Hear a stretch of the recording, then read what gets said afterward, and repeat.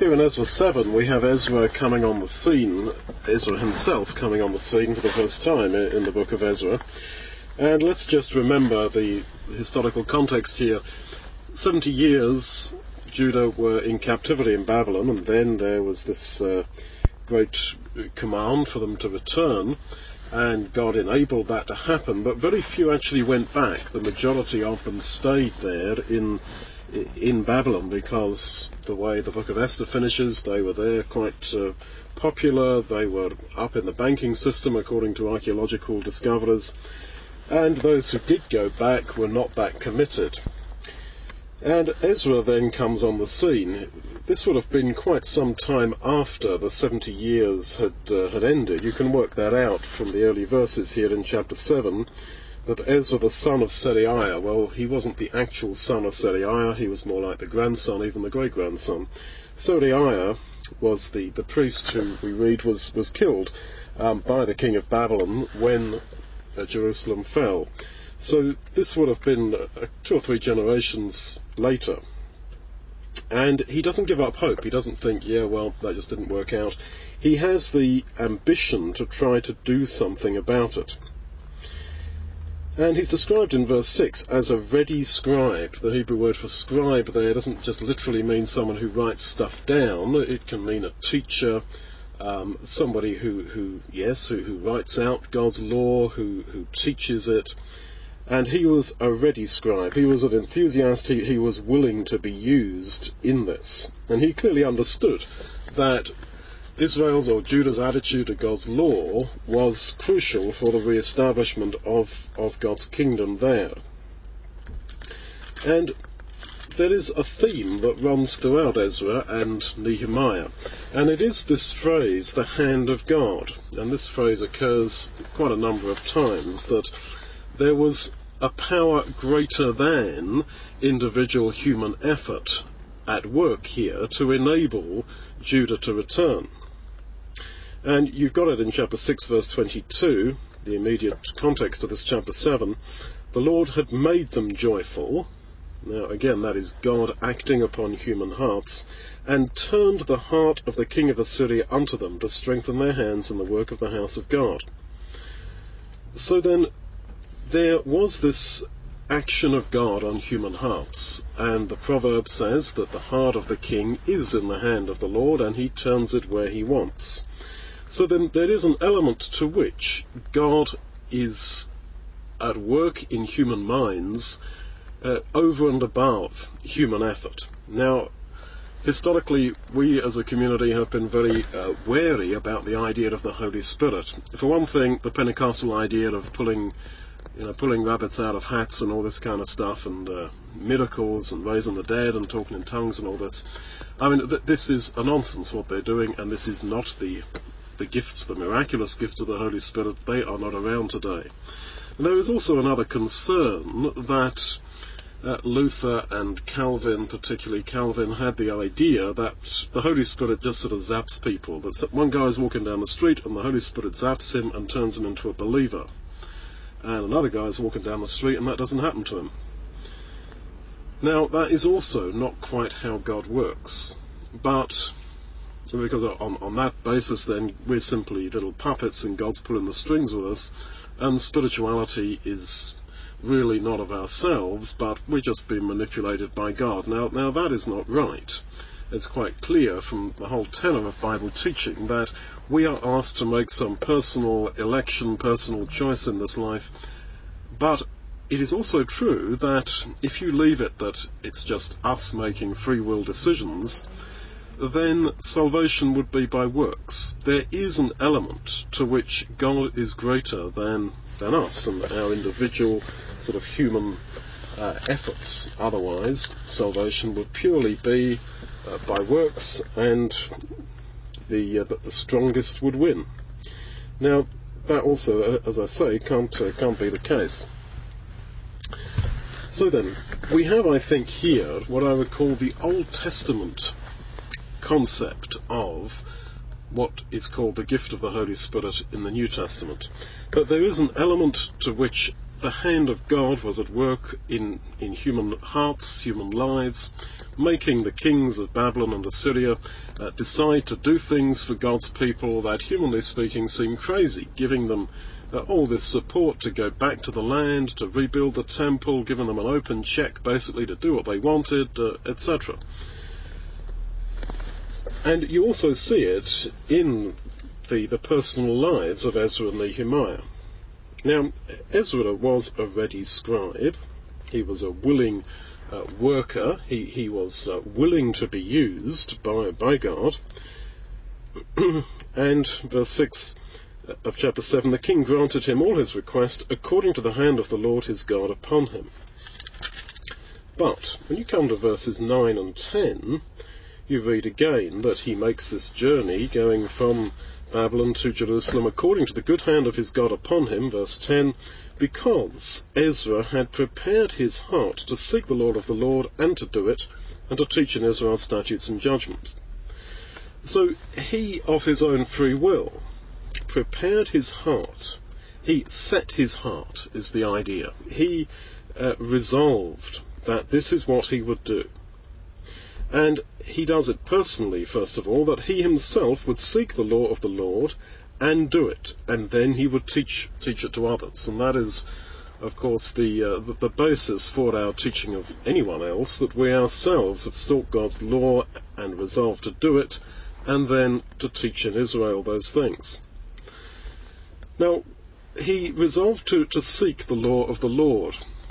Jewish tradition says that it was Ezra who collated all the books of the Bible at that time and got them all in order, rewrote them, wrote it all out clearly, because after all that time in Babylon, generally many Jews had forgotten the law of their God, and perhaps the actual documents were not readily available.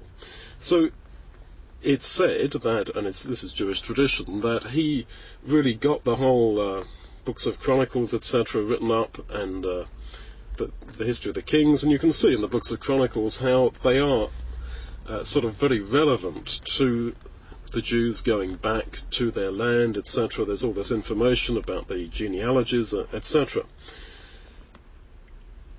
Now, he set his heart to do that, to gather together the books of the law of the Lord, and in verse 14 the king recognizes that. He says, well, you're going after Jerusalem with my blessing, according to the law of your God, which is in your hand. So, almost literally, he had the books in his hand. And there he was, going off to Jerusalem, having resolved himself to do it, to seek the law of the Lord and to do it himself, and to teach these things in Israel. So, he was maybe a kind of an academic, that he saw the need for God's law to be taught and to be accessible, and he wanted to do this, and he set his heart to do this. And because of that, the hand of his God was upon him, and the whole thing was blessed absolutely incredibly. So the long letter that we read here is quite breathtaking, really, that he's given this letter from Artaxerxes. It's a decree that is backed up by the 7 counselors, verse 14, and that he is to take with him 15 the silver and gold, which the king himself has freely given to him, all the silver and gold that you can find in all the province of Babylon. So he was welcome to take as much silver and gold as he could get his hands on, along with the freewill offerings of the people and of the priests. And not only so, he could take as much silver and gold as he wanted from the province of Babylon. He wasn't really held accountable. Verse 18, the king says, look, you can buy what you need for the service of your God, and whatever's left over, whatever you want to do, whatever seems good to you, you do it. You spend it as you want, no need for an account, etc. And then he goes on, verse 20, whatever else might be necessary, the king's treasure house will sort this out for you. And also, 21, whilst you're on your way, You can go to the treasurers, which are beyond the river, beyond the Euphrates, on the side of Judah, and whatever you request of them, it shall be done speedily by them. Verse 23, whatever God commands, as you understand God's commands, this has got to be done. It's got to be provided for materially. And 24, you will be tax-free. You will not have to pay taxes on anything. Whatever you want to do, you can do. You don't have to pay taxes on it. And absolutely whatever you want will be given. Now, that's pretty breathtaking. That's pretty breathtaking. And here we pause to make it relevant to us. Here was a man, Ezra, who had resolved what he wanted to do, to gather together God's law and to do it himself and to teach it to the people of Israel back there in Judah. And God just enabled him hugely. Any material need that he had was met. And, he could not have dreamt for more. I want to remind you of the parable of the friend at midnight. It's obviously a poor man because his neighbour comes to him, or someone comes to him on a long journey, and he needs to give the unexpected visitor some food, and he's so poor he doesn't have bread to give him. So he goes to his rich neighbour, even though it's the middle of the night, and wakes the guy up, and wakes the whole household up, therefore, and the rich neighbour says, yeah, look, you can have whatever you want. Now, the context of that is that whatever you need for God's work, whatever you need in order to help another, will be provided materially. Now, this is a principle, and here you see it lived out in the experience of Ezra. I would like to suggest that very often we have a sort of a vague idea that, oh yeah, I could do this, or that needs doing, or whatever, and it's normally our sense that, but we don't have the resources. It's that which stymies it and stops it dead in its tracks. But if we are properly motivated, whatever you want for doing God's work, if it's based around a genuine understanding of God's word, he will provide. It was Mike Floyd from South Africa who many years ago said to me in the context of a project I was trying to fundraise from, Duncan, I've never seen a true project for the Lord that failed for lack of funds.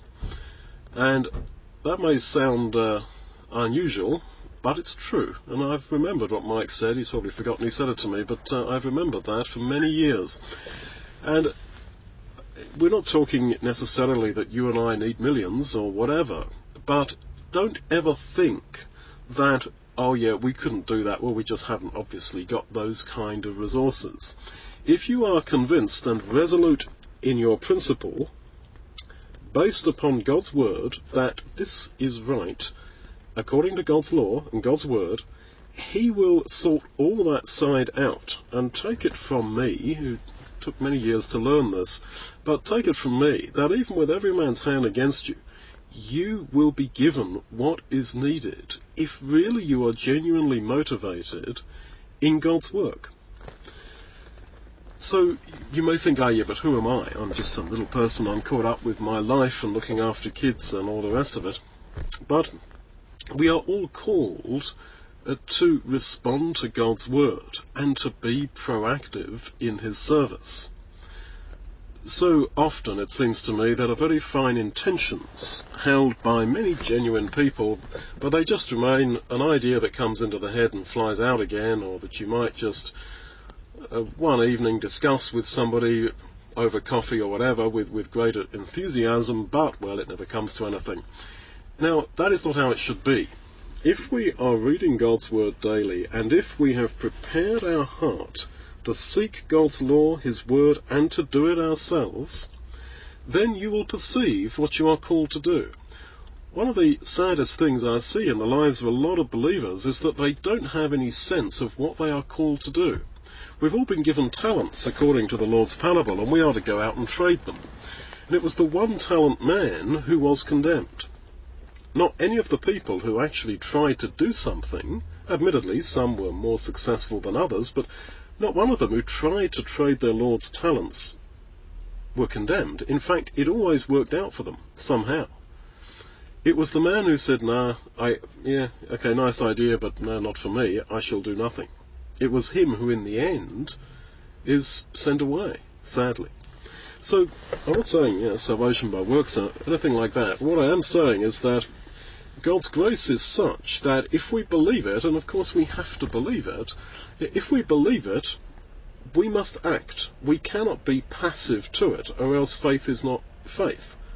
Salvation, is it by faith or works? It's by faith, it's not by works. But faith without works is dead. In other words, yes, it is by pure faith that I believe that by God's grace, his total sovereign grace, I shall be saved, and I shall live forever. But if that is how it is, you cannot shrug your shoulders and walk away indifferent, and just carry on living basically the life that everybody else lives. It must take a grip on you, and of course you will respond, because who could be passive in the face of such an amazing grace? So for Ezra, well, he was, as I say, somewhat of an academic, that he had this idea to, quite rightly, to gather together the law of the Lord, to codify it, to get it in his hand, as we saw in verse 14, and to do it himself, and then to go to Israel and to teach the people of Judah who had returned there how they should live by that law. So then, that was his calling, and your calling, my calling, may be different. But all the same, we are called to action. We are called to do something concrete in this world. And not just having a passing idea that, wouldn't it be cool if we could do this or that? We can't do that, don't have the money. Or, we simply haven't got the resources, because it's not always about money. God will provide. If you have set your heart, verse 10, prepared his heart, set your heart, the hand of the Lord will be upon you, and way over and above what you can do, way over and above your personal strength of resolution, it will all work out. It really will. He will provide. And you will go from one project to another, to another, to another, and somehow it all works out. And you become more focused, instead of the service of God being something that you give a bit of your time to, but most of your time you spend on your career, on your holidays, on your plans for self-enjoyment. You become more focused. You realize, as you get older and as you get more experienced in this hand of God upon you, that there is huge potential for every single one of us. And that he really is prepared, God is really prepared to do amazing things for you and me, so that we can do his work. Now, the wonder of all this doesn't just stop at material things. I would like to pay a lot of attention to verse 25. This letter from Artaxerxes says this, verse 25, You, Ezra, after the wisdom of your God that is in your hand, again that phrase, there he is with the books of God in his hand, you are to set up magistrates and judges which may judge all the people that are beyond the river. That means the people on the Judah side of the Euphrates River. All the people between the Euphrates and the Mediterranean. All such as know the Lord of your God, and teach you them that know them not. Whosoever will not do the law of your God, let judgment be executed speedily upon him, whether it be death, banishment, confiscation of goods, or imprisonment. So, it seems to me, reading that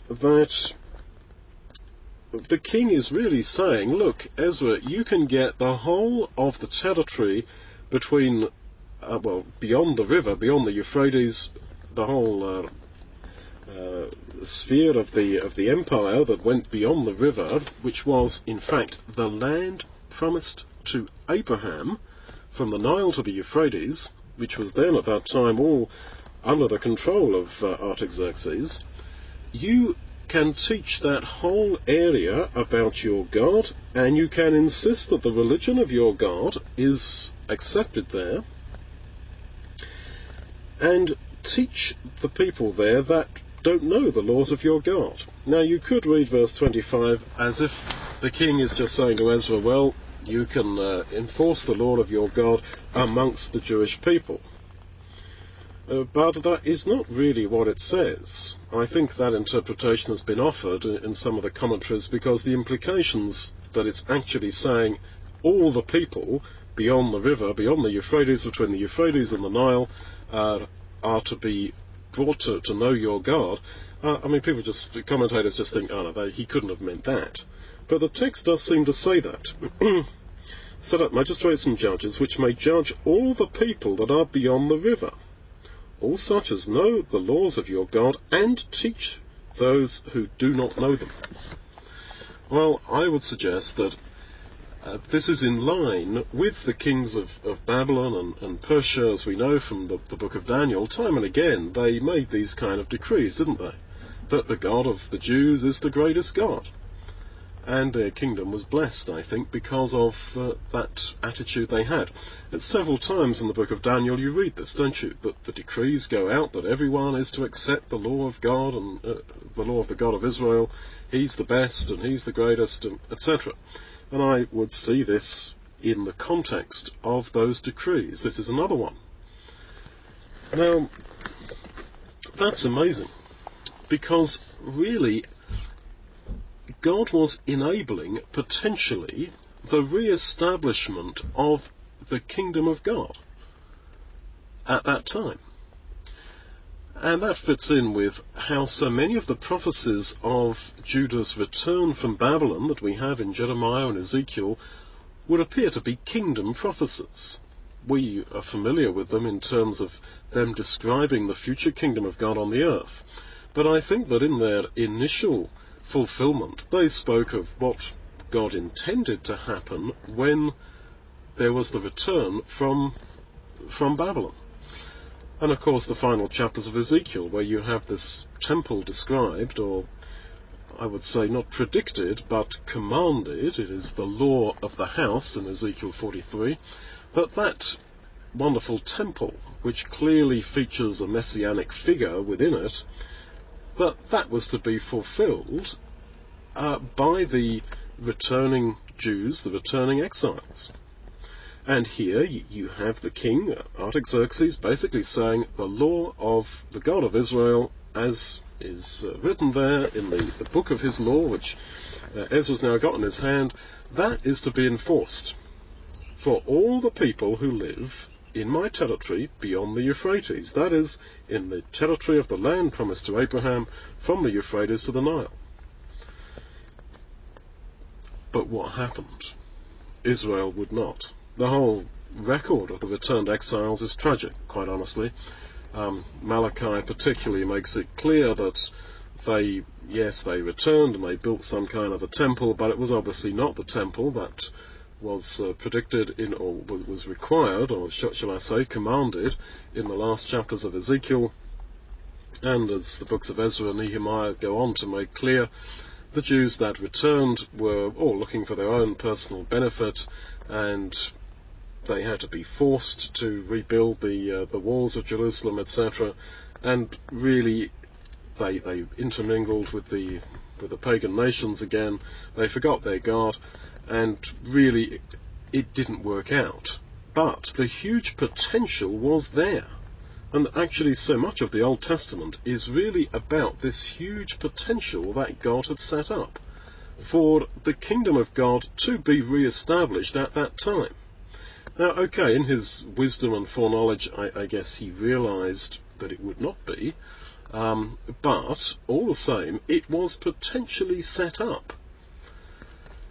And what a huge waste of potential, all because of human small-mindedness. You know, the Jews went back, as we read later on in Ezra and throughout Nehemiah. They got their little bit of land and property, got their farmsteads going, and that was all that they were interested in. And they didn't want to see the bigger picture. And that is tragically similar to our situation. The language of the returning exiles is often used in the New Testament about our response to the gospel. That we are those who have come out from Babylon and are now on a journey to re-establish God's kingdom. So much potential is there for you and me, and the fact that the majority of people may waste it does not mean that you and I need to go the same way. Believe me, you and I have got far more potential in God's service than we realise. And the immediate reaction, as I say, is to say, yeah, but I don't have the resources. It's not for me, or, yeah, but you see. This wonderful letter from Artaxerxes that we just read here in Ezra 7, as I say, it leaves you breathless. Because it really is saying, whatever you need humanly, believe me, I will provide.